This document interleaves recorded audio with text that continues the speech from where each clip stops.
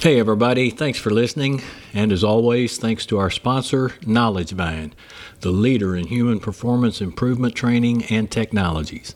If you want the most advanced safety technology adapted from the human performance principles of the nuclear and aviation industries, then KnowledgeBind is error reduction that works.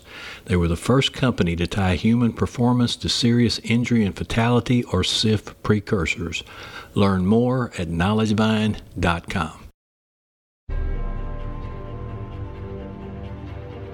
In a global industry where anything can happen, where mistakes cost much more than dollars, we bring you expertise from around the world to ensure that everyone goes home safe every day. The internationally acclaimed Oil and Gas HSE podcast starts now with your host, Russell Stewart. Today, my guest on the show is Lamberto Nono. Lamberto, did I say that right? Yeah, indeed. Nono. Yeah, it's a double N. A double N. Okay, all right. Well, I'm known for butchering names with my Texas accent. That was good. So, everybody, Lamberto is the HSE Director for North America and Regions at Baker Hughes. Lamberto, thanks for coming on the show today. Thanks for having me here. And geez, Russell, I need to say that straight away, your intro, a global industry where anything can happen. Yeah, that kills me. No pun intended. Oh, my goodness. Yes, that is a rather ominous introduction. We try to keep the show light and bright, but everyone coming home safe is serious. We've been using that intro since we started the show 6 or 7 years ago, and I'm thankful for the fact that it's grown to 134 different countries, so it's international in scope. And, you know, you have that lovely British voice makeover introducing the show, and then I come on with my Texas accent, and it really... You want to talk about my accent? Well, we're probably going to do that here in just a minute. But I want to say, first of all, I really appreciate you taking the time to come on the show. We've been actually trying to get this arranged for months now, and some of my listeners may be tired of hearing me say it, but this OGG and HSE podcast has been ranked as one of the top 10 best oil and gas podcasts to listen to, and the reason is because of the quality of the guests like yourself. So thank you again for taking the time to do this. Thanks to you, Russell. So I'm very interested in diving into your role as the HSE Director for North America and Regions, which I know you just had a big international conference. That's one of the reasons why it's taken us so long to get this done. So what does Regions mean? Yeah, that is the global strategic responsibilities for our operation. And region is basically the business unit. We manage our operation in every regional area. And you mentioned role. I would say rather than role, mine is a responsibilities, is really a responsibility to connect the passion of our people and our leader in what is the most important things of all, making sure that we don't harm people or the environment while conducting our business in the regions, right? And actually innovate in the energy technology space. Okay, so this is international in scope. You mentioned it a while ago, we're talking about accents, so you have an Italian background, right? That's right. There is no way to hide. My hands still, I'll say, move a lot. So even if those be careful during this podcast. You'll mess things up. You'll hit the microphone. But as you can hear, my accent is still a bit Italianish, right? And I try to fix that. My daughter says there's a lost cause. Okay, your daughter is right. Let me tell you something. She is right. My English is not... Nothing wrong with your English, but the accent part. When I was a teenager, my parents moved to Canada. Okay. Now, my dad is from Alabama. And we're talking backwoods Alabama, and he has an Alabama accent. We lived there for 3 years, and when we came back home, all my friends said to me and my brother, they said, "You sound like a Yankee." We had lost our Texas accent. My dad never lost 1 ounce of it. It's just, now everybody can tell I got my Texas accent back, but anyway, Italy to Texas, that sounds like quite an adventure. Yeah, I mean, the story is long, and of course is because of Baker Hughes. I mean, a great opportunity for me, but I think the story starts a bit hard because, reality, I wanted to be a psychologist, Russell. Oh, wow. Yeah, completely different things, right? I mean, well, not necessarily. I think we may be talking about that later. Yeah, because I was 16, Russell, and what happened is one day at school, we had a philosophy teacher. She didn't show up, and we got a substitute. Uh-huh. And the substitute was a psychologist, actually. And, at that time I was 16. And she started to talk with us. She started to talk about some basic psychologists. And I really loved that. It was fascinating. I still remember, I was 16, but I remember those days, the substitute, the class, and I loved those lessons. I can tell you, instead of buying my lunch, my sandwich, I started saving money to buy books, psychology, sociology, anthropology. Yeah, I really love that. I started with Freud and Jung, but actually I ended up loving Eric Berne and the transactional analysis. Actually, when it was the time to pick the college, I went to my dad and said, hey, Dad, I'm going to study psychology. And he couldn't believe it. What did he think you were going to study? He wanted me to be an architect, actually. So, oh, really? Yeah. And so when I told him, look, he said, you can study anything I want. I'll help you to reach your goal, no problem. But bear in mind, when you finish university, you have to cover yourself. That's your problem then. And I knew that being a psychologist in the early 2000s in Italy wouldn't be easy, but I really never made the math, right? So what I did, actually, I came from a little village, but I went to one of the relatives. Those people that, those little village, they're a very respected person. He has a nice family, nice house. And most importantly, for a boy of my age, he has a nice car. And the guy, he was a great guy. He was an engineer. So we start talking. I went to his house a few times in those weeks. And in reality, my other passion was motorbikes and engine. And it was a great passion with that. By the time I got my first car when I was 18, actually my motorbike, I changed everything. I modified completely, even the frame. I cut it and welded in an effort to make it lighter, right? So you were already an engineer. I had a lot of passion for that. So basically I became a mechanical engineer. That's what I did. And so you went to school in Italy and became a mechanical engineer. And eventually I joined Baker Hughes. But I didn't know much of the oil and gas industry at that time when I joined Baker Hughes. But 2 weeks after being hired as a drilling engineer, I was sent to a rig site. And there, wow, I fell in love with the industry immediately.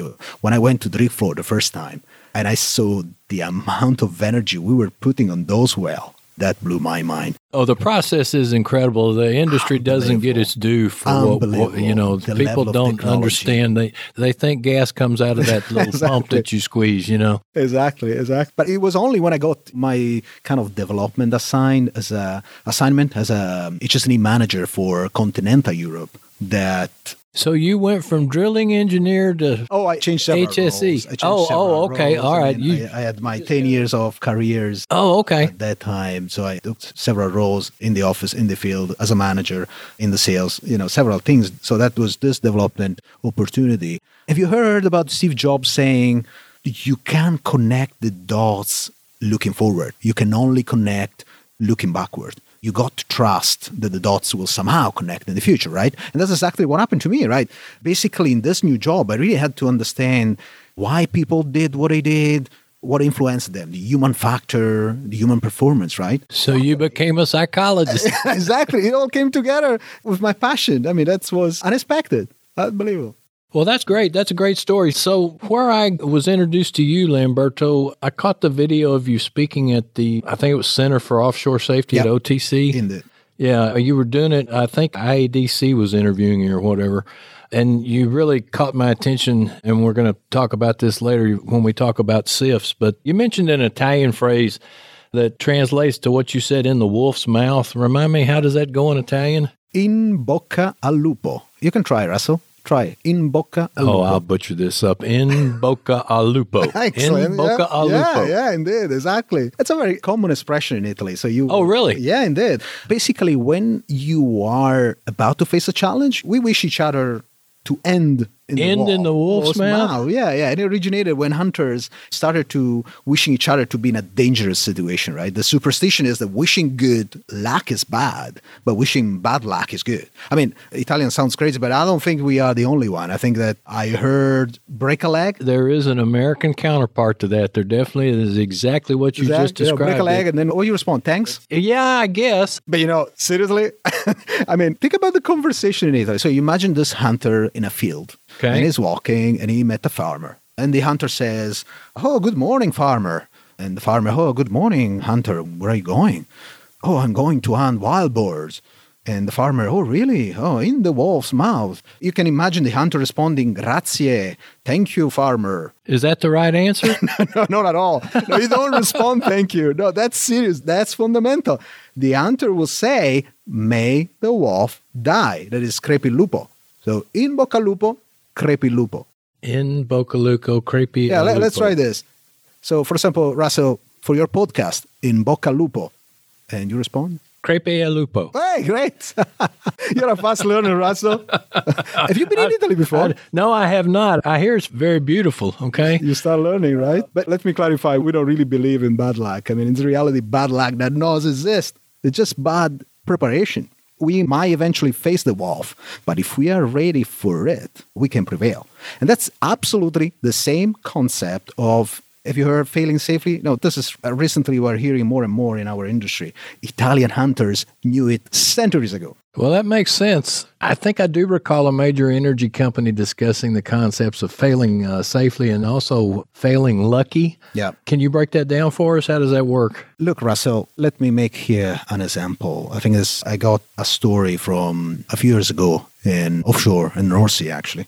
And that was quite an unplanned situation. And the field engineers at that time, they decide to use a device that was not normally used to run, anyway, the operation. And all went very, very well. I mean, the entire operation was a success till they were rigging down. And while rigging down, actually, that device was caught up on the top drive's hoses and fell. Now, that was just a few kilos, but you don't really need more than 500 grams to kill someone from that height. From that distance, yeah. No. He went down to the rig floor, gladly, did not really hit anyone.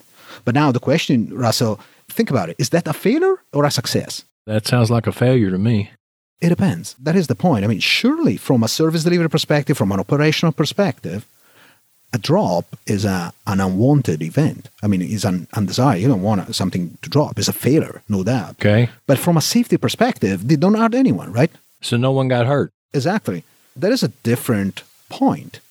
The reason why it didn't is because they had barricaded the area. They made sure nobody was in the drop zone. Okay, yeah. And then operated. So the device dropped, fair enough, but it went down exactly where they thought it could. So the event was undesired, but expect and plan for exactly what you said, for failing safely. Don't get me wrong, nobody wants to stop dropping. Nobody wants an uncontrolled release of any source of energy, right? The point is that you cannot expect that 100% of the time, 100% of the steps performed by 100% of your people in actually 100% of your operation will go right. And if we can accept that something can go wrong, Russell, we can just ask, how likely is this drop? We need to start asking, what are the barriers that we have in place to keep our people safe when it will drop? That's actually risk management 101. Yeah. You don't ask. Yeah. Exactly. And think about it. If someone instead was in the drop zone, if someone entered or could just have entered, that would have been instead what you said, a fail lucky event, because maybe the control was not there, did not work, or whatever, was degraded by some other events. I don't know. I mean, it's still an opportunity to learn. You didn't do it right. You just got lucky is what you're saying. Exactly. I mean, it's a gamble you don't want to take, right? It's quite a different story. Okay, so something that I heard you say, you have an emphasis on missing controls rather than just focusing on people's adherence to rules. And we're big on this show about not having the safety cop, but can you delve deeper into that role of individuals in that equation? Yeah, I mean, that's a good catch. One of the human and organizational performance principle, Russell, I would say actually the first one. The first one is people will make mistakes. Exactly. Right. Error is normal. And we need to build error-tolerant system. The issue actually is that for decades, instead, we've been told that changing the behavior of the people actually is the fundamental mean of reducing the number of incidents. And even worse, if we reduce the amount of incidents, we also reduce the severity, right? The safety parameter, the accident triangle from Herbert Heinrich, right? Okay. His book was published almost 100 years ago, 1931, if I'm not wrong. But apart the triangle, one of the theories of the book that has been influencing us for decades is that 88% of the workplace accidents are caused by unsafe act of the people or wrong behaviors from the people. The idea is you change those behavior and you stop the incident. Don't get me wrong, Heinrich was a pioneer. To write his book and define all those theories, he has been reviewed an enormous, a huge amount of data from a large insurance company. Okay.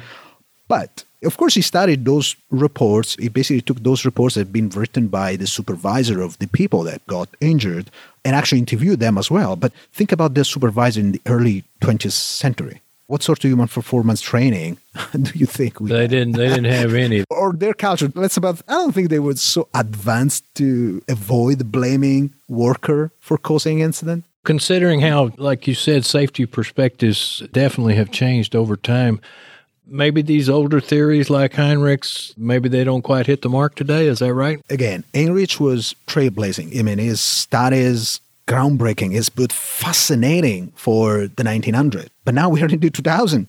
And we still love to believe that we can look at our statistic from yesterday and feel okay today. We love to believe that before you get the serious injuries, you see near miss, and then maybe first aid, and then maybe a slip and trip, and then more serious near miss. We love those twisted ankle. And then maybe after you build the base, then eventually you might need to be worried because some serious injury is coming. But it doesn't work like that. My point is that, especially serious injuries, they hide in normal and successful work. Having no incident is not a good measure of your safety capacity. We need to actively look for gaps that could lead to incident. That's fundamental. So you're looking for like precursors to SIFs. Exactly. It is fundamental to go and really look for the next things that can happen, especially on what can really hurt bad our people. I think you said we're talking about the concept of finding the next incident.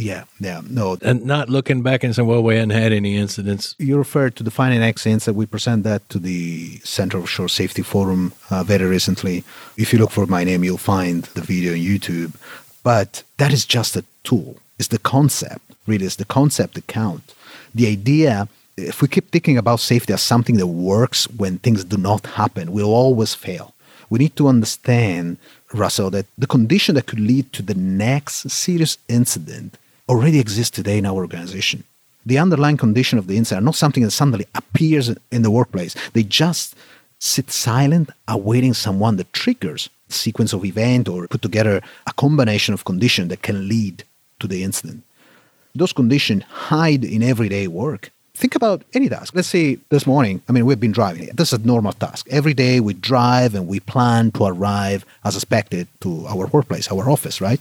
And the goal, of course, is arrive in time and safe and sound. That's right. Now, sometimes our drive, things go exactly as planned and expected, but not all the time. Sometimes, still go right, but they could have been better. Sometimes, surprisingly easy. Sometimes we are late, right? Sometimes we are early. Right. Sometimes we make an error, but still, even driving, but reach the destination anyway. And sometimes actually we have such a smooth drive without any concern. And this is what we call the normal variation. And I would add, these are successful rides eventually, right? Then sometimes things might go really awful, far away from what was planned and expected. The variation is so large and so quick that people are not able to recover. And that's where you have the accident, right? But my point is, do we need to wait for an accident? Or can we learn proactively? Can we learn from all those successful variation? Bring this in the workplace now, right? The normal walk is full of opportunities to learn. This is especially true for serious injuries and fatality. They hide themselves in the routine work, in the successful work. Think about how many times we've seen catastrophic failures following an extended period of safe and normal operation, normal work.